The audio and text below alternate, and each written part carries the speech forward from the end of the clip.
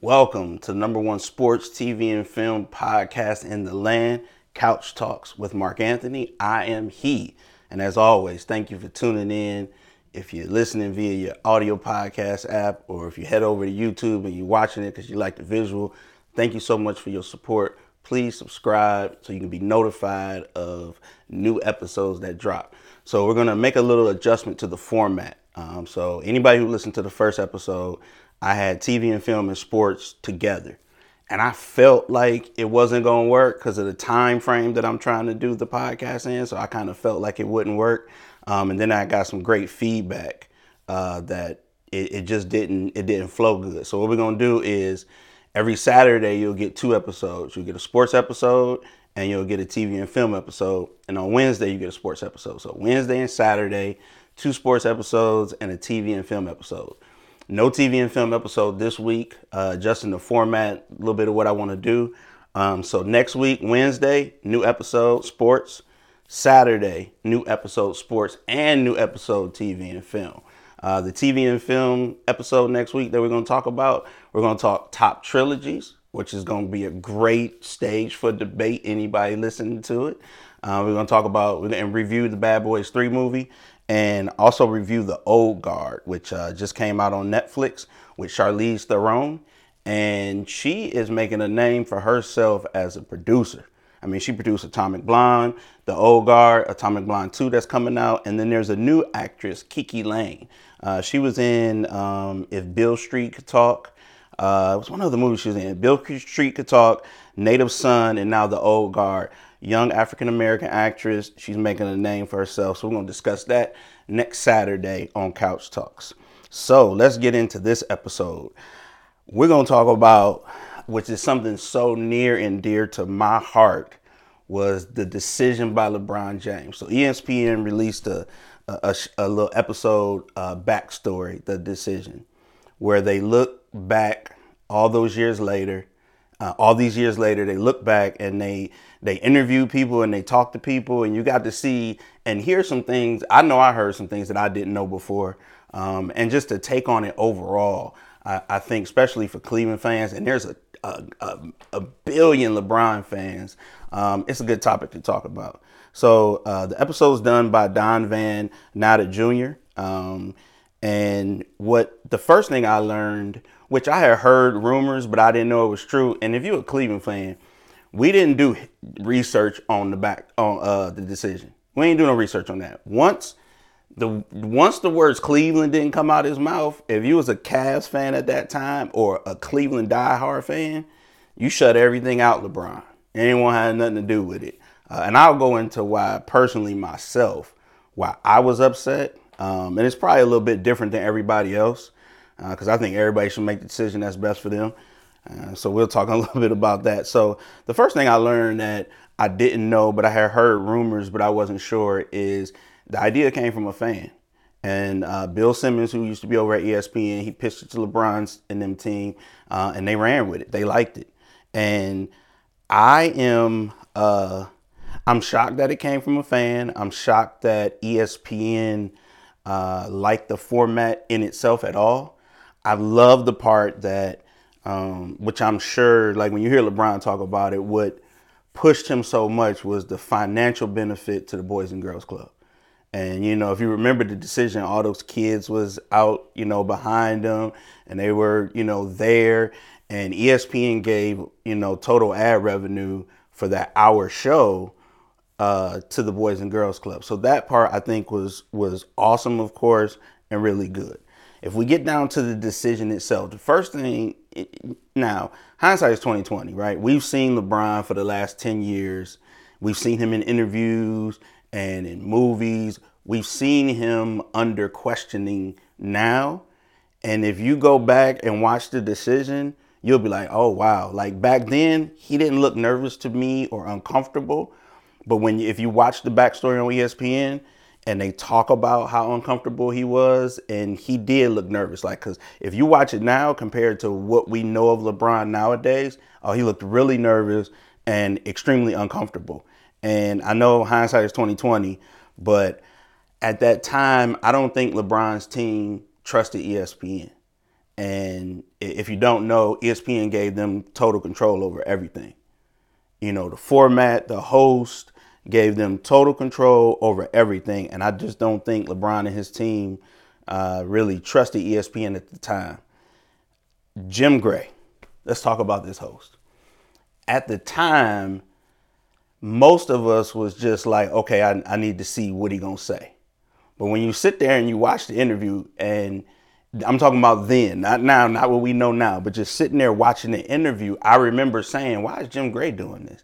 And I'm thinking like, okay, maybe he didn't want a certain host because it would have gave an inclination as to where he was going.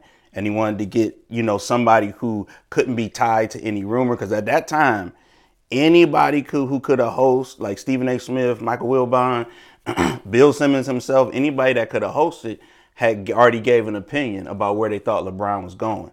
So I feel like they chose Jim Gray. One, he was a part of the original team when the pitch happened. He was close to the people who made the pitch. But I also think that LeBron's team was good with it, despite what they say. I think they were good with it because it didn't give any inclination. And I also don't think they trusted nobody.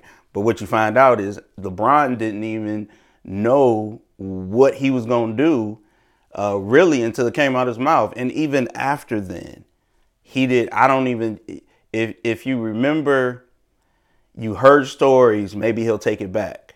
But we all know Dan Gilbert ruined that. Way to go, Dan. So one of the shocking things that for me was Kanye was in the house before all this happened. I don't even know where Kanye, like, it just looked odd.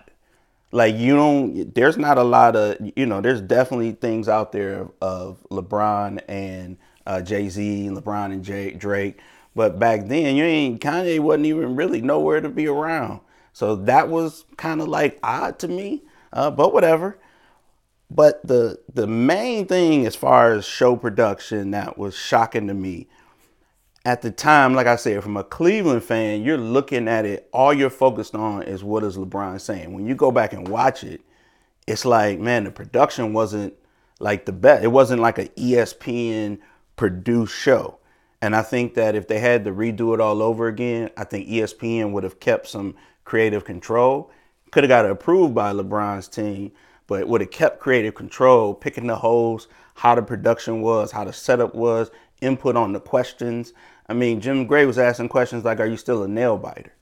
Like, he about to make the biggest decision of his life. He got a whole city and state hanging on his every word, and he asked him if he was a nail biter. Lord, oh my gosh. So to know that Jim Gray, LeBron and his team were together before the show.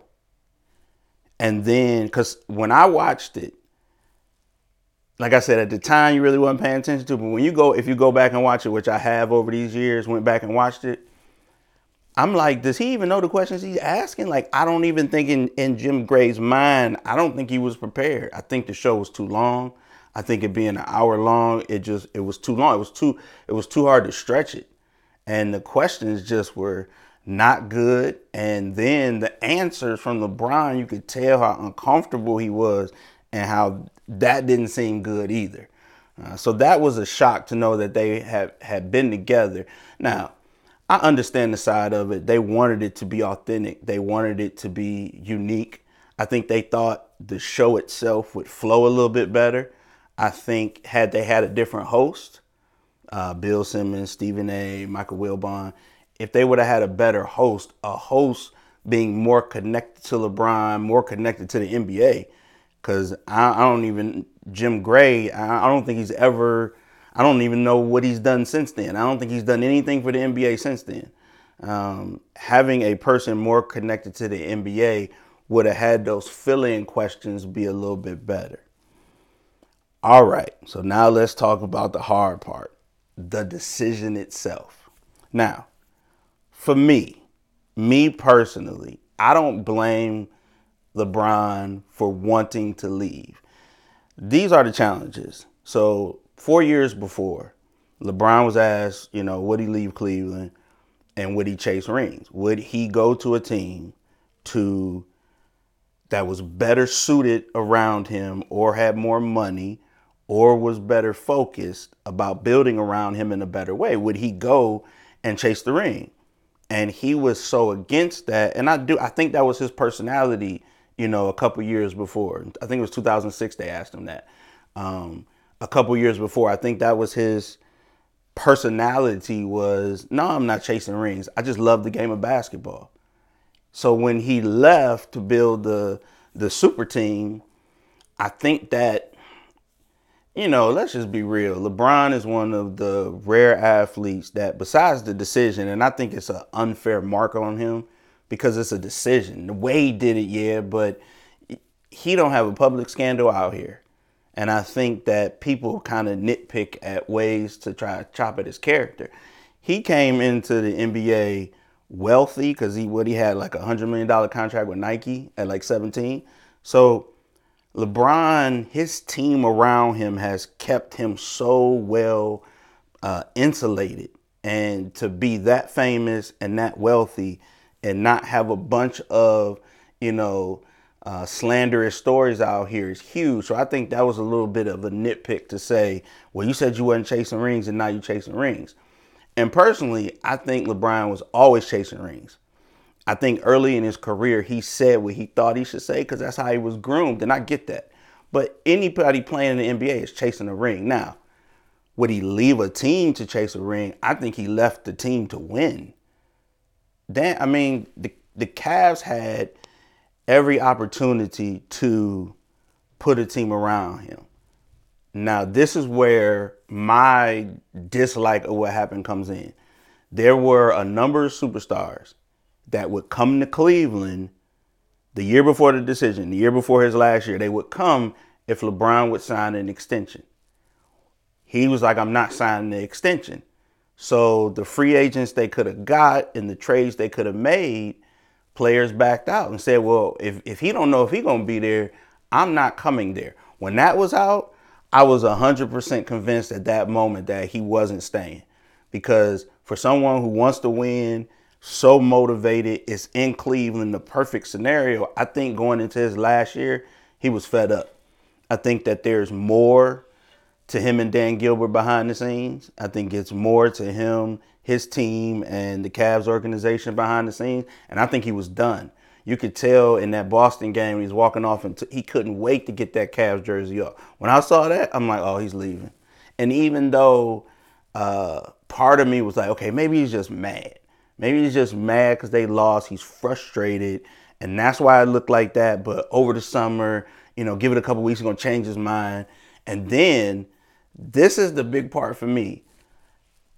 Once he said he was doing it this way, a show, the decision, right, in front of the whole world, I'm like, there's no way he's going to diss his hometown in front of the whole world. If he wasn't staying in Cleveland, he wouldn't do something like this on national TV. So I'm like, okay, maybe he was mad. Maybe there's just some contract issues we didn't know. Or maybe some of the free agents and trades LeBron just didn't want. That's why he didn't sign. When you're a fan, a Cleveland fan at that, and you're a diehard, you'll start making stuff up to make it make sense to you in order for you to be okay being a fan in Cleveland. And if you know anything about Cleveland sports, you understand that.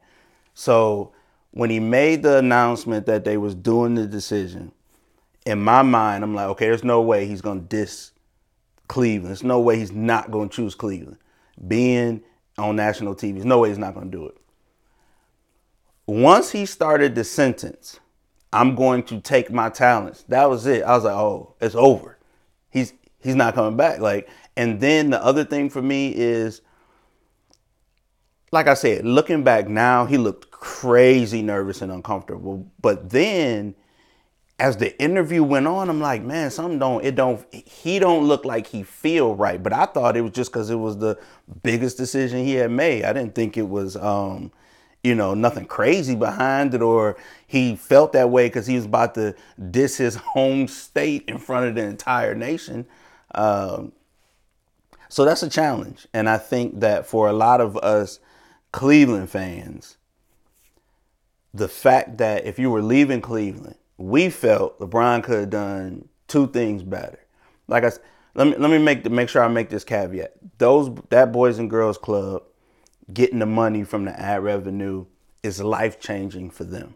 So none of us can be like real life mad at LeBron. We can be sports mad, but you can't be real life mad at that move from a life perspective because he changed lives with it, right? Now, we could all say it's better ways he could have done it. He could have just gave the money himself. He could have done a post-decision show, which I think would have been really good or just as good, probably even better. So the two things I didn't like was, one, he went on national TV and dissed his city, right? But the second thing is, if you knew you was leaving, and from what I understand and everything that I've been told, little back channels here and there, as much as they may say things different now, the impression that he left was, I'm not leaving Cleveland. And then he just cut off all communication. So if you cared about your city, for those that don't know, Cleveland isn't the most, financially strong city. We're not a financially weak city, but like if you look at our inner city schools, if you look at our police and fire, we're not a financially strong city. In the playoffs, just the playoffs, I don't know about the regular season, but in the playoffs, when LeBron played in Cleveland, the revenue on game days was $7 million more than an average day. That's a day. So that type of revenue that you're producing for the city and the state that you say you love, which I believe he does, to not set the Cavs up better. So one, to go on national TV and leave. And then two, you could have said, I'm leaving. Don't say nothing, but I get they didn't trust him. You can tell there was so much of a lack of trust with Dan Gilbert and the organization. I think in a different era, LeBron would have set the team up differently, because there's things that could have happened. They could have, went to free agents who, quote unquote, didn't want to play with LeBron and say, hey, we're going to bring you in, but you ain't got to worry, LeBron ain't going to be here next year or whatever. I just think he could have done a better job of setting the team up. Like I said, this is a fan's perspective. I am a Cavs fan, a Cleveland sports fan. So it's a fan perspective. It's not, I think he made horrible decisions. Just from a sports perspective, I think he could have set the team up to be successful without him, because we went from like really good to like really bad, right? So supposedly on the plane ride and, after the show on the plane, I don't think LeBron was convinced. When he said it, I don't think he was convinced. I think it was what he wanted to do. Ultimately, I think he would have done it anyway. But Dan Gilbert sealed the fate of the Cavs. And let me just say this. I give LeBron and his team so much props, because I don't know how many people could have a letter like that written about them and then go back and make the person who wrote the letter to you extremely even more wealthy than he is. That let me know, LeBron coming back, he left a great scenario. Pat Riley, D-Wade, Chris Bosh, even though we know Bosh's health took a turn, that makeup, that franchise, he left a dream scenario. You could tell his heart wanted to go back and correct what he did by leaving. The letter was disrespectful, horrible. It was written from it sounded like it was written from a teenage fan, a 16-year-old teenage fan who's just mad. I personally feel it was, and I'm not going to say, how can I say this? I'm not going to say it had race undertones, like racism undertones, but it definitely had culture undertones of, this is where I am and you down here and this is where you are. Even saying stuff like, we're going to win the championship before you do. That's, anybody who knows sports, especially a sports owner, knew that wasn't going to happen. He was teaming up. Everybody knew Miami was going to win championship. Nobody knew if they were going to win every year, but everybody knew Miami was going to win championships. So that letter, to me, I was shocked that the letter didn't prevent LeBron from coming back. I also believe the letter is the reason why LeBron isn't in Cleveland now. Because I think from LeBron's perspective, true enough, making money, doing movies, I also think where his kids go to school, I think everything played a part in wanting to go to LA. I also think LeBron wants to win championships with 3 different teams, and he also wants to align himself with one of the greatest sports teams in history, the Lakers. So I think he's trying to surpass Michael Jordan and Kobe. And he's trying to do it in a unique way that fits into his life. But any Cleveland sports fan, we could never speak anything negative. I'm a LeBron fan. I like LeBron. I think he's good. The one aspect about Miami I think us as fans didn't like, LeBron being the bad guy, the mean guy, that wasn't him. That's just not his demeanor. It's not how he is. And I think it affected his game. He played amazing in Miami, but he's done interviews and said that wasn't me. I wasn't having the fun. I didn't enjoy it as I did because everywhere he go, he was getting booed. He was getting booed everywhere. When you listen to the Miami teammates talking about how coming back to Cleveland, it was almost fear. I think people were in fear. I think fans are stupid, just for the record. The length that people was taking. Look, am I upset he left Cleveland? Yeah, but I'm not burning no jersey or burning no shoes or calling him out his name. Man, people crazy. Just crazy. So where we stand now with LeBron, I think he'll always be a legend in Cleveland. I personally feel LeBron James will come back to Cleveland and finish his career. I know that's going to be arguable and debatable. Somebody yelling in their car right now. I think he'll come back to Cleveland. I think he'll finish his career here. I think that he wants to buy the Cavs, but I think it's going to be extremely hard for him to do it from Dan Gilbert. I think if Dan Gilbert can sell the team to a mid owner or to a group, and then LeBron could come in and buy the team, but I can't see LeBron and Dan Gilbert sitting across from each other and actually being able to hash out a deal where LeBron pays Dan Gilbert a bunch of money. I can't see that happening. I think he'll finish his career here. I hope. I think he'll come back maybe for his last year. But honestly, I believe the legacy of LeBron being one of the best players, and I think he wants to do something else, which is I think he wants to play with his son in the league. So I think wherever his son get drafted, if LeBron is going into his last year, I believe that's where LeBron will go. I am excited to see how the Lakers do this year. I'm excited for the future of the Cavs. I think they're young again, but I think they got to get their mind going on a direction. So shout out to ESPN for doing a backstory, going back to remind us what was it like in that decision. I think it helped everybody see it from a different perspective. Feelings are all calmed down now. Had they did that 6 years ago, it wouldn't have been good. So at the end of the day, the decision helped a whole bunch of people, helped change boys and girls' lives, was a huge slap in the face to the state of Ohio. I also feel it's the one thing LeBron regrets. And he earned that. He earned the ability to have one regret.